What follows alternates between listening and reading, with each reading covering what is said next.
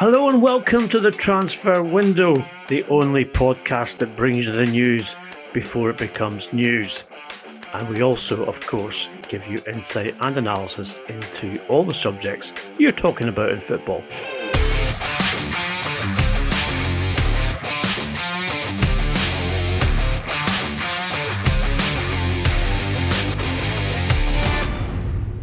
I'm Ian McGarvey, and with me, as always, is the transfer guru, Duncan Castles.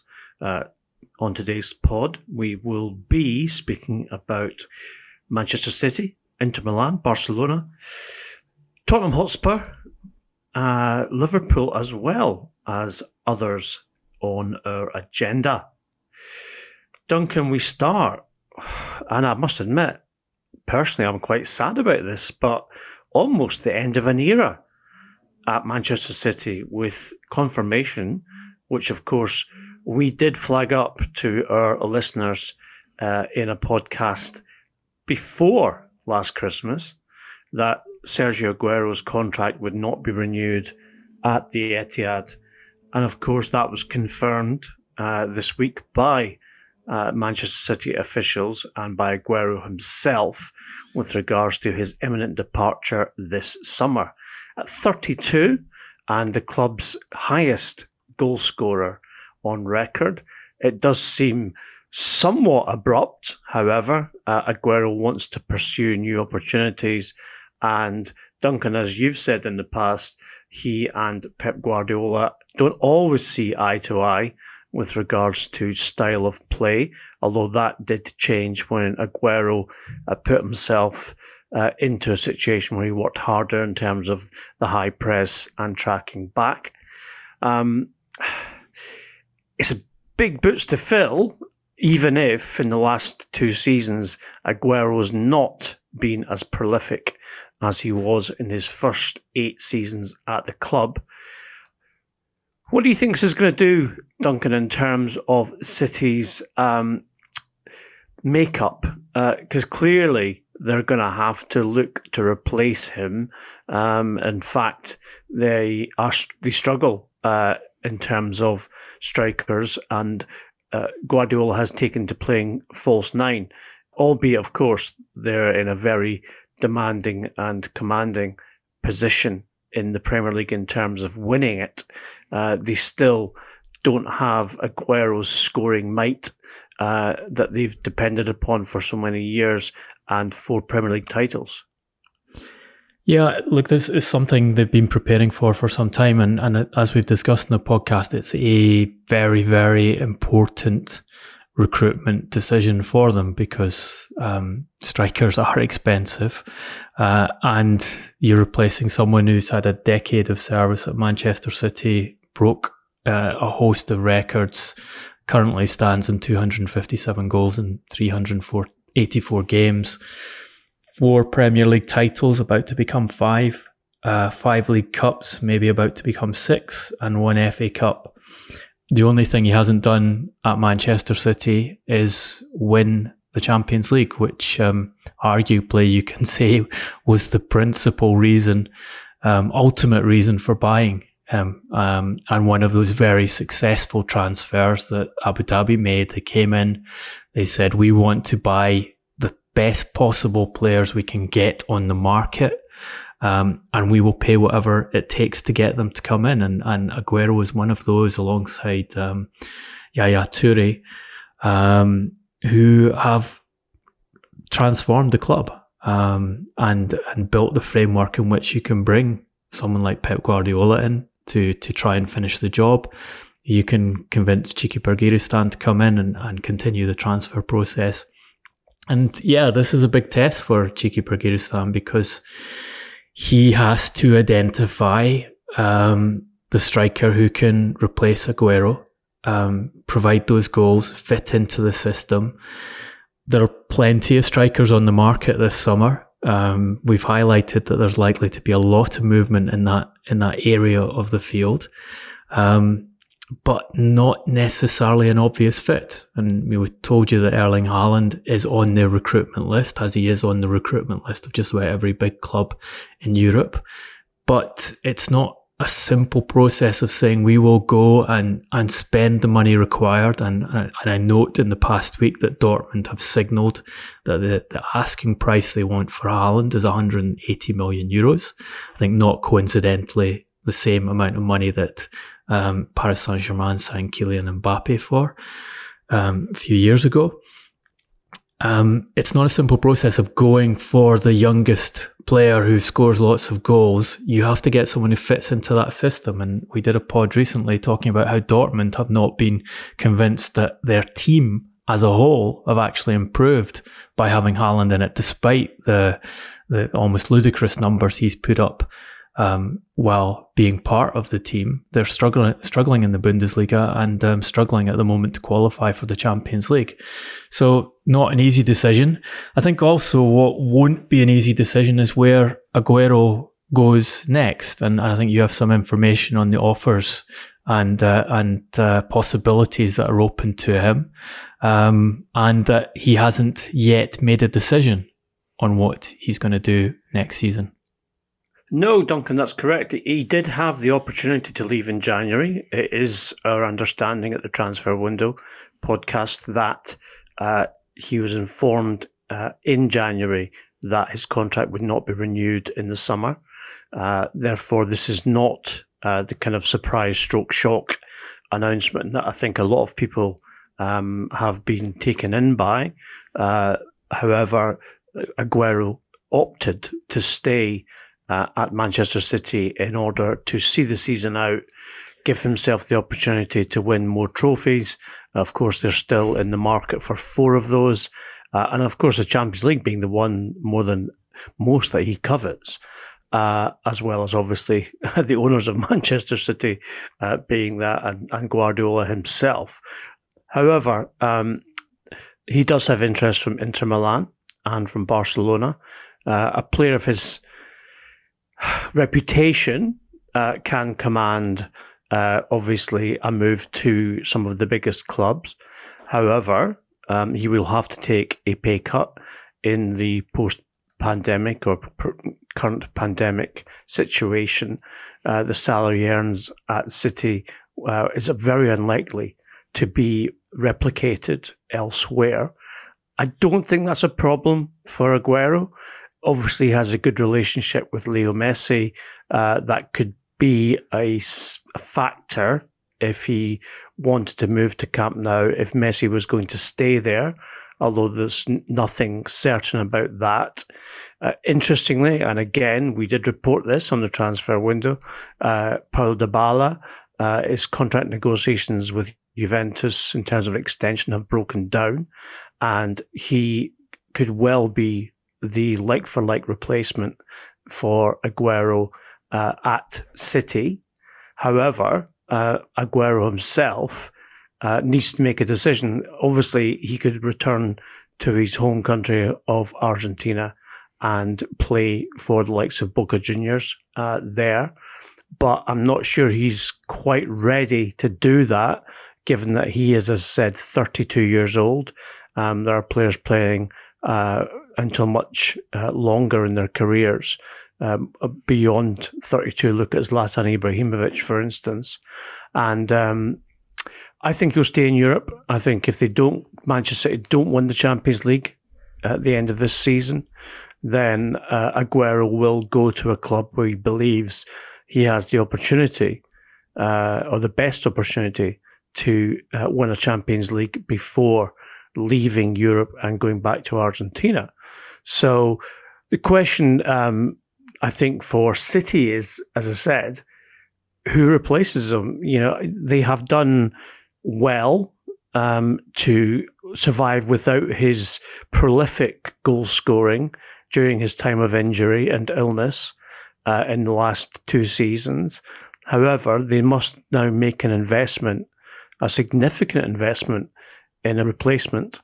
I mean, Gabriel Jesus, I don't think is trusted 100% by Guardiola. If he was, then he wouldn't be playing Kevin De Bruyne, a false 9, in several games, as well as other players who have been trusted to score goals for City.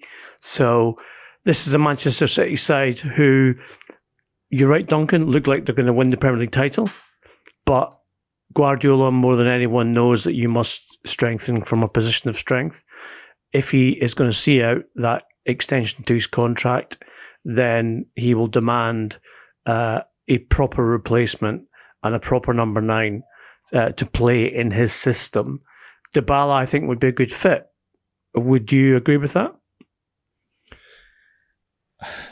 I think Dybala is one of those players who's on the market. Juventus have not been able to get a new contract deal with him, and if they can't get him on the terms that appeal to them after a very disappointing season by their standards, then he will be a player who will be for sale at a knockdown price. And yeah, there are elements of his stylistic play that you would say would fit into Guardiola's system. On Aguero, he has that offer to Barcelona, i.e. he's been proposed to Barcelona. We told you a few weeks ago in the podcast that Barcelona, while interested, do not see him as first choice for the position, and that Ronald Koeman wants to bring Memphis Depay in, also in a free transfer on significantly lower wages instead. Obviously, Koeman has got his wish to sign Gini Wijnaldum. Story we reported, I think, on last week's podcast, that there's a pre-contract agreement between the Liverpool and Netherlands midfielder in Barcelona. Again, that was Koeman signing that someone he tried to get last summer. I'm told there is also discussions with Paris Saint-Germain over Aguero moving there. And yes, Inter, but that he is not particularly minded to go to Serie A at present. And also there's an issue with Inter's finances. I mean, the €102 million loss they declared in their most recent accounts, with substantial debts to pay off, and their parent company Suning now talking about bringing other investors in to try and make up for the money that they cannot or are not being allowed to put into Inter by the Chinese government. Information is that he hasn't made a decision yet. What would be fun is if Manchester City now are getting into a habit of commissioning statues for their long-servant players, would give Aguero the choice of where he had his statue installed. Perhaps in Gary Neville's back garden would be a good choice for Sergio. I'd love it. I'd absolutely love it if that happened, in the words of Kevin Keegan.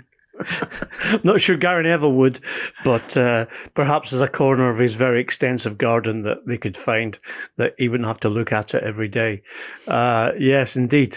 Statues of David Silva, Vincent Kompany and Aguero now have been commissioned in order to honour those players for their service, and of course the fact that they have been integral to City's success in the past decade.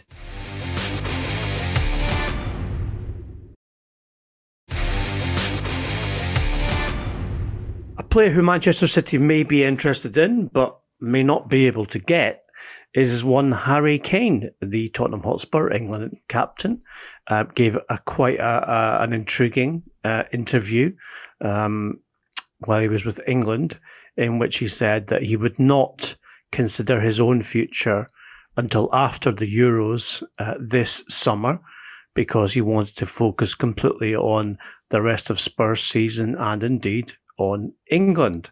It is our information that Kane is seriously considering moving away from Tottenham Hotspur, and as a result, other clubs have been in touch with his representatives. We understand that the one which is most attractive at this moment in time is Barcelona. Barcelona are a team who are behind in La Liga and who are experiencing, by their standards, a bit of a poor season.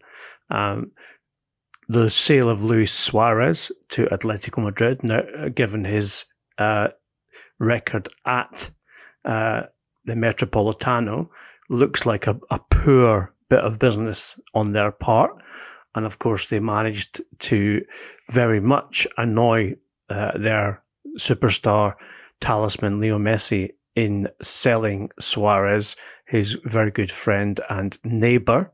And so with Real Madrid hunting down both Kylian Mbappe and Erling Haaland, having not invested heavily in the last two windows and looking to obviously regain their status as the number one club in Spain, are expected to at least sign one of those two players.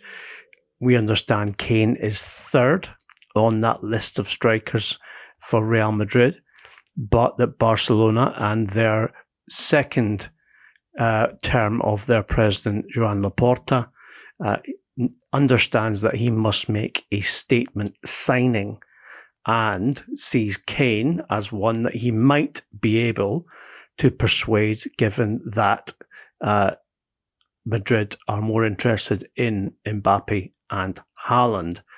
Therefore, with Kane's interest in leaving Tottenham in order to pursue trophies, and also, of course, Kane has never hidden his loyalty to Spurs, he would probably prefer not to play against them in the Premier League, and certainly Chairman Daniel Levy would prefer absolutely not to sell Kane to a main rival in the Premier League, because he knows the wrath that that might bring from his own supporters, as well as being the case that he could not justify it. Now, the big problem here, Duncan, in terms for Kane, that is the price tag. We know that Daniel Levy, we've discussed it many times, is a very, very hard negotiator. He's been quoted privately as saying that he expects £150 million for Kane should he leave. At 27, Kane is in the prime of his career. He currently earns around £130,000 a week, which is, obviously to the rest of us, that's a lot of money. But in terms of Premier League footballers and the top paid players, that's actually not that much.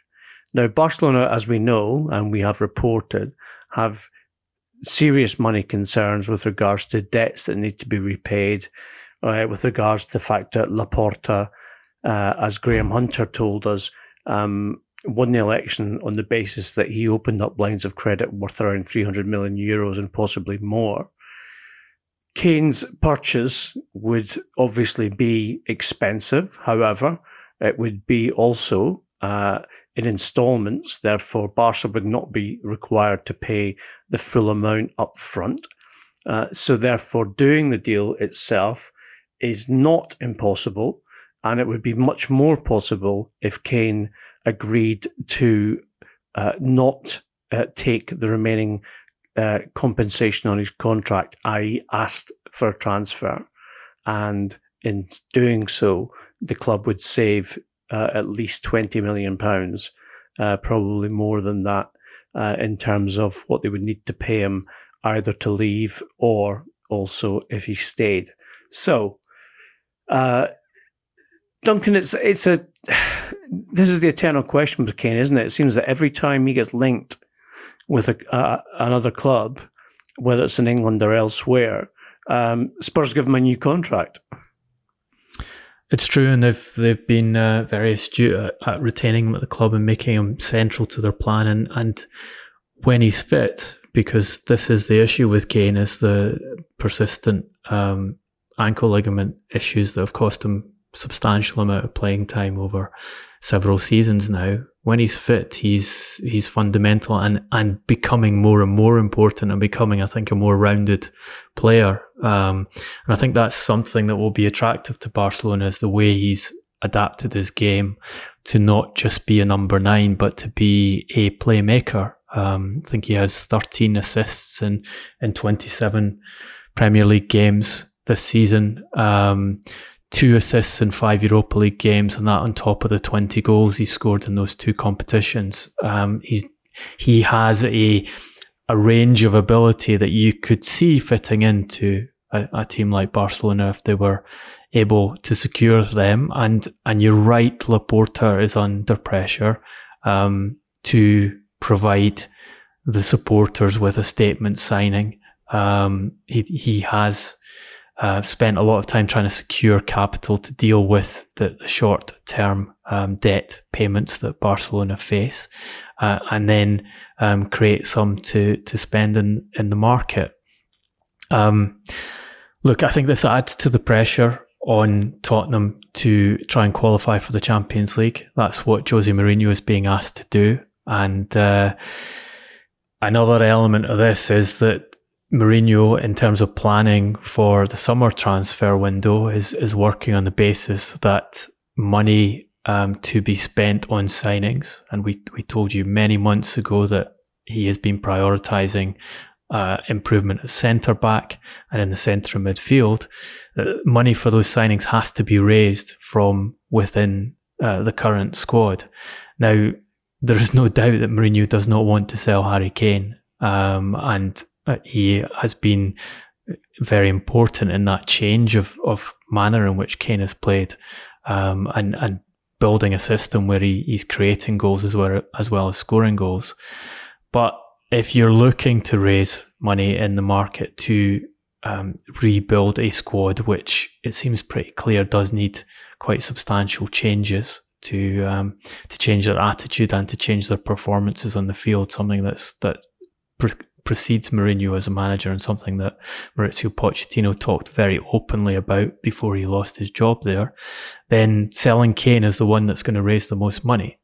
That's not to say it is something that Mourinho, Levy or Tottenham want to do, but it is something that I think will become more of a pressure point if they don't get Champions League football for next season.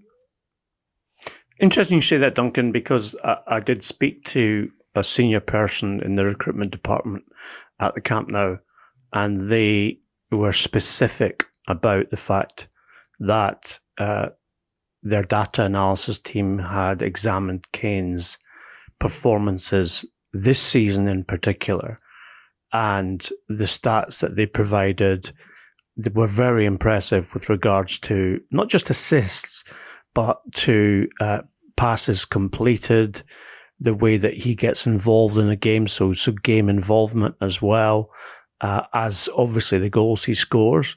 And that's convinced that the recruitment department, that Kane, whereas maybe 3 years ago was seen as a kind of one-dimensional big English striker who got a lot of goals, is now more of a complete player and can play in the Barcelona way.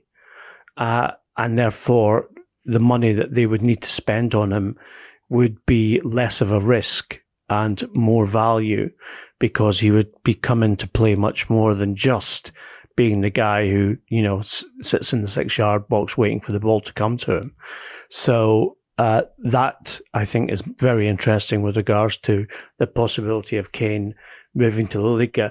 I suppose my only doubt is that Kane has always been a bit of a homeboy, and certainly a Tottenham man as well, and that anything that he does will be weighed up against his family life and his experience of being a one-club man, etc. However, if he doesn't see trophies on the horizon at Tottenham Hotspur, then that may be the thing that forces his hand. He has talked about his ambitions to win trophies on a number of occasions, and he's a far more mature individual. He comes across as someone who knows what he wants well now. So I think if it is part of his plans to play outside England, then once you have the interest from a club like Barcelona and potentially a window to do something, then it becomes a live discussion and something to work your way into the window, considering as a potential option. One thing on the recruitment side from Barcelona, I can tell you, is that they will not be hiring Luis Campos as a recruitment specialist for the team. I can tell you Laporta had multiple discussions with Campos before winning the presidency, and the idea was to bring him in and use the recruitment skills, which he explained to us in some detail in a recent podcast to spend that money that Laporta has secured in the most effective way as part of the Barcelona rebuild.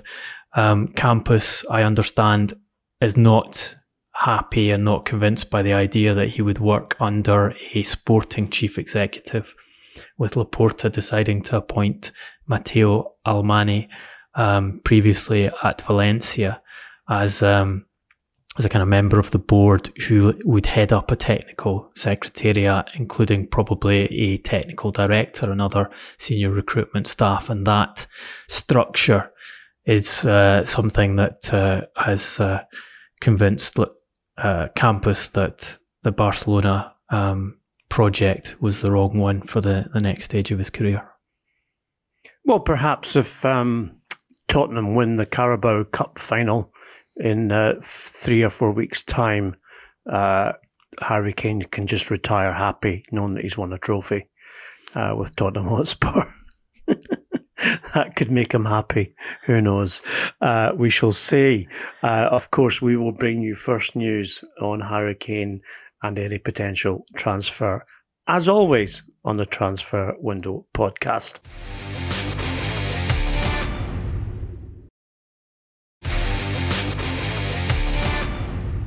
News now, which will concern, I think, or maybe excite, depends on your opinion, Liverpool fans. A very disappointing season, given what they have achieved in the last 2 campaigns, is probably going to bring them maybe no trophies at all. But also, maybe problems, Duncan, with regards to keeping their best, well, I'd say players, but I'll just say player, because you have information that they are already looking for a replacement for one of probably, or maybe their best player. Yeah, I'm not sure this is necessarily a problem for Liverpool. Something we've talked about in the podcast a lot, that they have got themselves in this position by signing players and selling off their better players at the top of the market, preparing themselves with targets who they feel can come in and do as good a job and ultimately do a better job. They have discussions with players, asking them what their long-term, medium-term intentions are. If they have a desire to play elsewhere, notify them of it so they can plan for this. And I think the plan was always that Mohamed Salah and Sadio Mane would be sold, should the right bids come in for them, at a time that suited Liverpool, at a time that suited the players. They would get higher salaries. They'd get to play in another league, probably Spain, and Liverpool would buy a replacement in who could fit the system and do the job well. I don't think it's a secret that Salah and Jurgen Klopp don't have the easiest of relationships. You know, there have been issues between them, and that has affected slightly the way Liverpool play as a team, and that Salah, for all his elite goal scoring and his numbers remain exceptionally good this season, there are times when he doesn't contribute as much as would be liked in other areas of the game. Salah has been setting up this move. People around him have been talking about the idea that he would move. He's given a couple of interviews in Spain where he's talked about the attraction of playing at Spain in some point of his career. There's another one this week which wasn't quite as strongly phrased, but he still says, why not? Nobody knows what will happen in the future, so maybe one day, when asked about playing in Spain. Now, my information is that Liverpool have a budget to sign a striker who can also play wide in the summer window, and it's a substantial budget. And they're looking for a player of similar type to Mo Salah. Now, I'm not saying that means Salah is leaving. I'm just saying that Liverpool are doing the preparatory work to sign a player of his type. And we've talked in recent podcasts about the possibility that it's not just the Spanish clubs that would look at signing Salah. It's also Paris Saint-Germain, who are in the market for another forward. Don't know what Kylian Mbappe is going to do.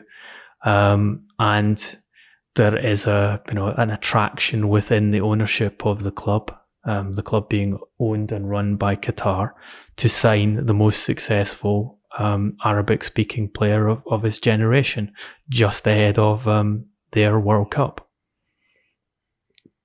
Was it a bit galling for Jurgen Klopp, given that he spent so much time working on Timo Werner's transfer, who's exactly that photo-fit player, only to see the club fail to pay the correct fee or to offer the correct fee for Werner, and then see him be taken from under their noses by Chelsea.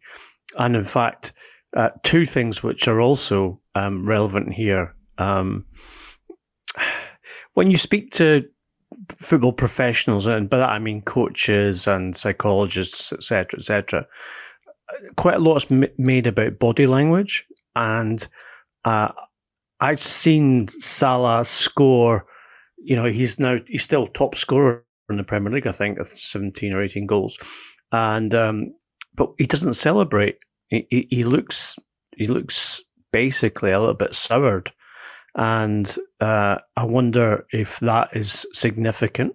And obviously, Timo Werner, who would have been a perfect replacement, has been effectively ineffective for Chelsea in terms of scoring.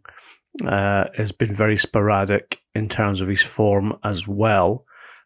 So yeah, I can see that particular situation with Salah becoming an issue for Liverpool. And any ideas, Duncan, in terms of names that might replace Salah, or is it too early for that? Well, galling for Klopp, or did he duck a car crash in the Timo Werner? How do you duck a car crash? with great speed and agility. Given that Timo Werner did come to the Premier League, given that Chelsea paid a high price for him and high wages and a high agent's fee, there is an argument that Liverpool made the right decision, or Fenway Sport Group made the right decision in saying that the total cost of the Werner deal was too expensive and they were better to wait for someone else. There's a counter argument that had Jurgen Klopp got the player who he'd spent so much time trying to recruit and who felt he would fit the Liverpool system, and you put him in the Liverpool system, then he performs better. That's the kind of conundrum that's faced by recruitment specialists. It would be interesting, given that there's a sense that Werner would be made available on the market, if Chelsea were able to secure a better replacement, and they're one of those many clubs chasing Erling Haaland at the moment. Be interesting if Liverpool were to come back to that and say, well, we'll take him and we'll turn him into the player you were unable to do, which of course has happened before with a quite famous Liverpool forward who used to play for Chelsea. Sorry, he was. I mean, you can't seriously be talking about Fernando Torres, who was an absolute tanked at Chelsea. No, I'm talking about Mohamed Salah. Oh, sorry. Yeah, sorry. Okay. Well, I was going to say, I think Liverpool have done the best out of their different transactions with Chelsea regarding players moving between clubs, because, Torres remains one of the great enigmas at £50 million. Look, this is a test of Liverpool's recruitment, which has got a huge amount of credit for getting some deals spectacularly correct. Mohamed Salah, Sadio Mane, albeit Mane was someone they turned down when initially offered the player for a cheaper fee before he moved to England. Alisson, Andy Robertson. But if you look across the board of the recruitment that's been made in this period, where the transfer committee has been in place. Most of their deals, and we're excluding Andy Robertson here, are high transfer fee, taking players who had established themselves as top performers at their clubs, who were taken from clubs where it was attainable to secure that player. If you put the money on the table, the club would sell. Roma will sell. Southampton will sell if you meet their money. There's not you're not trying to take from a peer level club who won't sell to a direct competitor. Those ones have worked spectacularly well, but across the board, there's been quite a lot of failures in there. And this, I think, is going to be an interesting test of whether they can get the right name at the right price and be as successful as they have been in those headline sales that turned them into Champions League winners and Premier League winners. Not sure that Marina Granovskaya at Chelsea is quite willing to swallow her pride and give upon Timo Werner right at this moment in time. I suspect that, and also, of course, with our friend Big Tam Tuchel in charge as well, he will want to retain an asset, even if he is misfiring, but someone who clearly has a lot of talent and is young and can be coached, and has a very good record in the Bundesliga. But it will be interesting to see what Liverpool do in terms of if Salah wants to leave with regards to replacing him. Yeah, and I think another example of intelligent recruitment and clubs that in many ways been doing a better job than someone like Liverpool, or they're operating at a different end of the market, is Leipzig. And Leipzig this week signed Mohamed Simakan from the French league for a fee of less than 15 million euros. So they basically brought in, before the transfer window even opens, a replacement for Dayot Upamecano, who's going to Bayern Munich, and possibly for Ibrahim Konate, who's been identified as a potential signing for Liverpool, is available for a 40 million release clause and is being pushed to the club. Now, Simakan, from people I talked to, he's considered the best young defender in the French league and probably ready to go to the Premier League. Again, recruitment specialists I've talked to, they think he's a better player than Konate. So you're looking at Leipzig again, picking up top young talent on the market early and then selling the players that they bought a couple of years previously at a lower fee from the other leagues in Europe, and then banking a substantial profit and probably improving their team. I think that's the kind of deal which Premier League clubs regularly miss out on, and Simakan, I think, would be interesting if he could go straight to Liverpool and play. Suggestion is he probably could. Certainly would be an option for a club like Tottenham, who are desperate to improve at centre back and need someone quick and capable on the ball. I think he would have been a very good option for Manchester United, who are looking for a quick centre back who's good on the ball to try and solve the infamous Harry Maguire problem. But where's he going? He's going to Leipzig, and what we will see is, if barring major injury, I think we will see him being a target for Premier League clubs probably within a year. But certainly in 2-3 years' time, he will move most likely to a Premier League club or to one of the big clubs in Spain for a multiple of the transfer fee that Leipzig have picked him up for this week. On that subject, Duncan, it was great to see Harry Maguire being refloated in the Suez Canal today, and traffic moving more freely from Asia to Europe as a result. I'm sure Gareth Southgate was also relieved to have his centre back. The greatest 3-point turn in history, as someone described it on Twitter today. You should really give credit to that person. I've forgotten their name. It wasn't Harry Maguire, was it?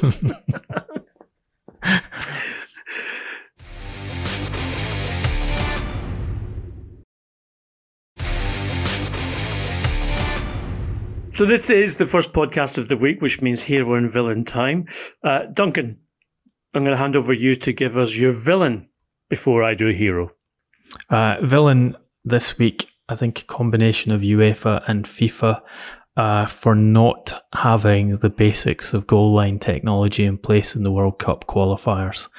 I'm quite happy that we don't have VAR in that, and I would rather not have VAR in any level of football, but I find it bizarre that FIFA pushes and pushes and pushes these changes and refuses to accept their problems with VAR and has the rules of the game rewritten to try and make VAR work, but they don't have mandatory goal line technology in European World Cup qualifiers. And, a very obvious example of how that system, which is reliable, straightforward, very effective, only rarely does it have an error, was the Portugal-Serbia game where Cristiano Ronaldo scores a winner in the final minutes of the game, which was substantially over the goal line.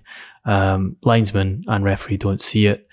Portugal end up drawing with Serbia, and the referee's forced to make an apology to Portugal as a nation, and to the federation, and to Cristiano Ronaldo in the days after the game. One of the greatest saves since Roy Carroll clawed the ball back from 3.5 feet over the line for Manchester United against Tottenham. Certainly one of the high points of the Premier League era, I should say. That was Old Trafford goal line technology as devised and operated by Ferguson. Yes. Alex Ferguson, yes. Can you imagine Fergie being a VAR? It'd be sensational. Okay, so my hero is a very obvious one because he has lit up the English Premier League for a decade and been a great asset to English football as well as to Manchester City. And of course, that is Sergio Aguero, record goal scorer for the club, but also good lad, but more importantly, scorer of brilliant goals and very important goals. So the Transfer Window Podcast's hero of this week is the one and only Sergio Aguero. This has been the first podcast of the week where, of course, we have brought you the news before it becomes news. If you like us and you like the podcast, leave us a rating and a review on all social media platforms at Transfer Podcast. That's Instagram and, of course, on Twitter. You can listen to us on YouTube and you will get notifications as well when you turn on them and YouTube. We will leave you until later in the week when we will return with another pod. Until then, stay safe, be well, and thanks for listening.